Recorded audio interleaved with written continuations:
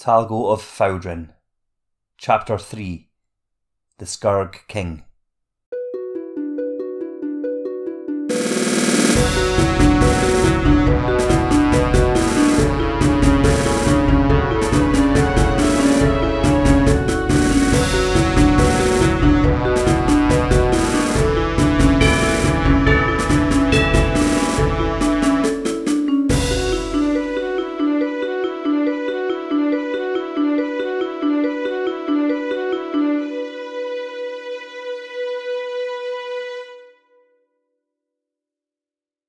Follow me, the Skurg commanded.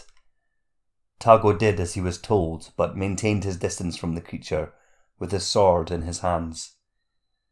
They exited the cave and climbed up a steep hill leading east. The moon was full tonight, and the sky bared no cloud, allowing Talgo to see his surroundings clearly. The wind continued to roar, chilling him through his thin and dirty clothes. The Skurg had a peculiar way of moving. It crept forward in the darkness with its back arched, holding the torch out in front of it and checking back now and then to see that Talgo was still following. It seemed to move quicker than its limbs moved, looking more like a snake than something on two legs, and it made very little noise as it did so. Talgo thought that these creatures must have been very good at sneaking up on the things they hunted. On the people they hunted. As they traversed the dark hills, Talgo began to wonder exactly where this beast and its king lived. He couldn't imagine a series of small cottages with gardens and fences and pathways, such as Fowdren. It was possible that they lived in a series of caves, like the one this Skurg had found him in. He had no desire to see such a place, and had sometimes during their journey considered turning and fleeing. But remembering the Skurg's rhyming threat, and thinking about how quickly and quietly it could move, decided against the idea. Maybe he could send his sword through its stomach, just like he'd done so easily to the blacksmith. Only he was weary, and his arms grew ever heavier with the weight of the sword. I should have taken something smaller.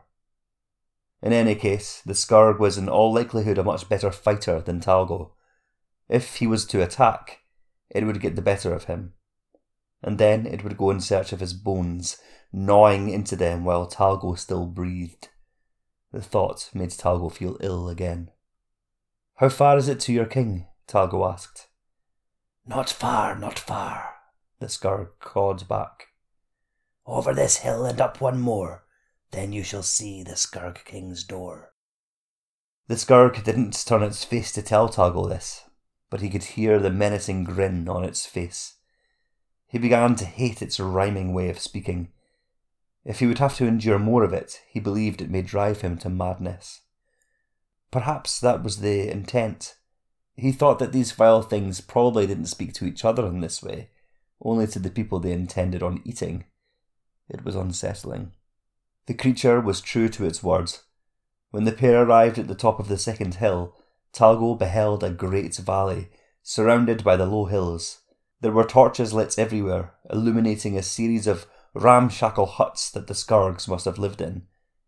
At the end of the settlement, furthest from Talgo and the Skurg, a large building made of wood stood tall and grandiose. This must have been where the king dwelled. The Skurg turned to Talgo with a hideous grin. Welcome, little one, to Grakash. A name as foul as the place looks, Talgo thought. You will wait here, the Skurg commanded. Give me your sword. Talgo bravely shook his head. If you wished me to linger in these hills unarmed, you must be mad. I will keep my sword. The Skurg simply stood there as Talgo suddenly heard a strange sound coming from all around him. Focusing his eyes into the darkness, he realised to his dismay that it was the sound of several Skurgs bending bows, each of them aimed at Talgo. Give up your sword, little man, shouted one of them. Do as we say, you have no plan. Another foul voice came. Talgo lowered his sword slowly and let it fall to the ground. All around him the mad faces of the Skurgs watched, some of them grinning, others appearing to snarl. The archers kept their bows bent, arrows pointing towards Talgo's heart. One Skurg, taller than most of the others, stepped forward. Bind him, he growled. 2 Skurgs lurched forwards and forced Talgo onto his knees before binding his hands in front of him with thick rope. The Skurg who had found Talgo in the cave began conversing with the tall one who had ordered Talgo's hands bound. Their speech was a strange sound of grumbling mixed with clicking sounds. Talgo assumed they were talking about him, and wondered whether they were talking about how best to distribute his bones. He shuddered at the thought. Finally, the group of Skurgs began leading Talgo towards Grakash. Talgo thought that there were around 10 Skurgs altogether, each one as foul-looking as the last. They all had the same strange way of walking, and they all had joyful expressions of glee on their faces. The strange grumbling and clicking continued between all the members of the group as they led Talgo down the hill and then through Grakash itself. The village was far from beautiful. The torches flaring everywhere shone a light upon the huts that the Skurgs lived in. They were mostly wooden, with seemingly random pieces of steel or cloth covering holes. Some Skurgs sat outside these huts and stared at Talgo as he walked past them. Some of them grinned at him, others scowled. Each one of them made Talgo's stomach lurch. When the group finally arrived at the king's palace, they found it guarded by 2 more Skurgs. They spoke to 2 of the Skurgs escorting Talgo in the Skurg tongue, and then stood aside to allow them to pass. The tall Skurg turned to Talgo. "You will come with us now," it said. One of the others shoved Talgo so hard he stumbled forwards, tripping and falling as he did so, to much foul laughter from the group. Talgo was roughly aided to his feet by the tall Skurg and the cave Skurg, who took an arm each and led him into the building. Inside they found a wide corridor, lit with many more torches. The Skurgs urged Talgo forwards through its dank odour. At the end of the corridor, the tall Skurg knocked 3 times on a large wooden door. A deep voice boomed from inside. "Enter!" The Skurgs opened the great door with a creak and led Talgo into a large hall, brightly lit. There was a great square table inside, at which many Skurgs sat with strange items and pieces of parchment. Beyond this was a huge chair, which looked eerily like it was made from bones, which jagged out from every angle. Atop the chair sat a Skurg much larger and fatter than the others, who wore a crown on his head, also made from bones. The Skurg King. The king looked down at Talgo with interest. "Well, well, what have we here? Come on in, boy, there's nothing to fear." The Skurgs pushed Talgo beyond the large table and in front of the king. They spoke in their own tongue with the king as they did so. "What is your name, boy?" Talgo's voice shook as he spoke. I am Talgo of Faudrin." "Faudrin, you say?" the king asked. "Never heard of Faudrin before. We know of the great cities of Majira and Fremir, and the settlement of Kivur, but never has the name of Faudrin sounded in this hall. Are you lying to me, boy?" "No," Talgo replied quickly. "I swear to you, Faudrin is the village I come from." The king looked down upon Talgo with distaste. "My servant also tells me you have a disease?" "Yes," Talgo said. He could not look at the Skurg King in the eye when he said this. He feared that he would sense his lies. "A disease of the bones. I was told I may find a cure in these hills." The Skurgs in the hall erupted with their shrill, terrible laughter. The king grinned. "A cruel joke the people of Faudrin have played on you, my boy," the king said. "I assume when you discovered what a Skurg's diet is, you may have felt a certain anger towards your people?" "I have always," Talgo said with no hesitation. "Interesting," the king said with a look of deep thought. "What do you say to this, Talgo of Faudrin? Why not take a band of my Skurgs to Faudrin? They could perhaps gain some revenge on your behalf, and in turn we could have our fill of tasty bones." Talgo thought about this. He hated the people of his village, from the teachers to the farmers, his fellow students, and even his own mother and father. For 10 years, he had been treated with utter contempt and disdain. But did they really deserve to be eaten alive by a band of skurks? Well, boy, the king urged, do you need some time to think? No, Talgo replied. I can show you the way to my village. The king's grin widened. Excellent. If you please, sire, one of the skurgs sitting at the table stood up. We are due to send a group out on the morrow to Gilhala. Perhaps the boy could prove his loyalty there. Yes, the king said. Boy, do you know of Gilhala? I've heard stories, Talgo said, but I was never sure if they were true. That would depend on the story and who told it, the king said. But if you have heard tales of wizards, then this part is true. Talgo thought about this for a moment. The wizards of Gilhala really existed, and their magic must be real too. He wondered what kind of magic they could perform. Could they turn people into animals? Could they make themselves invisible? Maybe they could read people's minds. Why are you attacking the wizards? Talgo asked.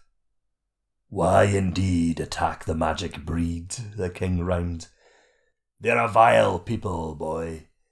They keep the secrets of their magic to themselves. They do not share this valuable knowledge with the peoples of this world. And they attack skurgs on sight, using ignorance for excuse. Talgo hadn't expected a response such as this, and had just begun to think of the skurgs in a different way, when the king once again grinned and added, And of course, their bones will taste all the sweeter than normal beings. The comments received raucous cheering and applause from all the other skurgs in the hall. Many of the skurgs gathered around the great table, jumped onto it, flinging their arms wildly into the air and knocking down pieces of parchment. The level of noise in the room reached an excited, hideous high. The skurg king stood up from its throne, its great belly rising and falling with a grotesque bounce. Silence! It roared. The skurgs immediately quieted. Those who had stood now sat, looking at their king with a nervous eye. The king sat down and looked once more at Talgo. So, boy, if we are to trust you that you will lead my skurgs to your village, as you say, you will first show your loyalty to me. You will go with the small army I am sending to Gilhala. You will aid them in the cutting down of the wizards, and you will bring them to me, so that we may feast upon their sordid bones. Talgo nodded nervously. I agree. Good, the king said. Now take this boy from my sight. Lock him in a cell with little light. 2 skurgs grabbed Talgo as soon as the king had finished speaking, and led him out of the hall with the eyes of the others following him. They dug their long fingers into his arms, hurting him. In Talgo's experience, he knew that this would leave a bruise. They led him through the great wooden door they had taken him through earlier, but then turned through a different section and up a long flight of stairs. The skurgs urged Talgo on so quickly up these that he scarce had a chance to lift his feet before finding the next uneven step. He twice tripped but remained upright, the skurgs gripping onto his arms as hard as ever. At the top of the stairs, they led Talgo through another wooden door. One of the skurgs turned towards Talgo, his face lurking closer to Talgo's than he'd have liked. For most this is a place of doom. For us skurgs, this is our stock room. Many steel cages stood here, attached to the walls. There was enough room only for a man to stand, or sit if he places his legs through the bars. In some of them, men stood wrestling at the bars in protest as Talgo and the skurgs passed them. Let me go, skurgs, one shouted. Another was more concerned for Talgo. Let him go, he is only a boy. Something about this angered Talgo. He was not accustomed to anyone being on his side, and now that he had left Fowdren and taken matters into his own hands, he did not need anyone to protect him. I would be more concerned with my own plight if I were you, Talgo said. The man made no reply, just looked at Talgo with a shocked expression as he passed with the skurgs. Even the skurgs seemed taken aback by Talgo's comments to the prisoner. The Skurgs led Talgo along this long corridor of cages until they arrived at an area with only 5 cages in sight, and only one of them occupied. A skinny man with a long dark beard and hair which reached down to his shoulders sat with his legs dangling on the outside of the cage. His hands held the bars and his head slumped forwards. At first, Talgo thought he may have been dead, but as he reached closer, he saw that the man was breathing. He was asleep. One of the Skurgs opened the door of the cage next to the one with the sleeping man and bids Talgo enter, while the other cut the bonds which still held his hands together in front of him.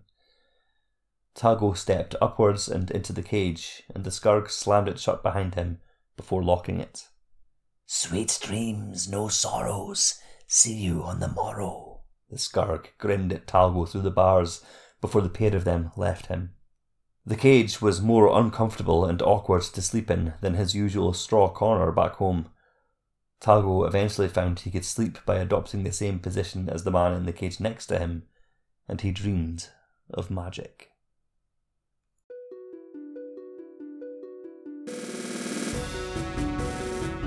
You have been listening to Talgo of Fowdren, a fantasy novella set in the world of Moran by Chris Morris. Come back next week for the next chapter.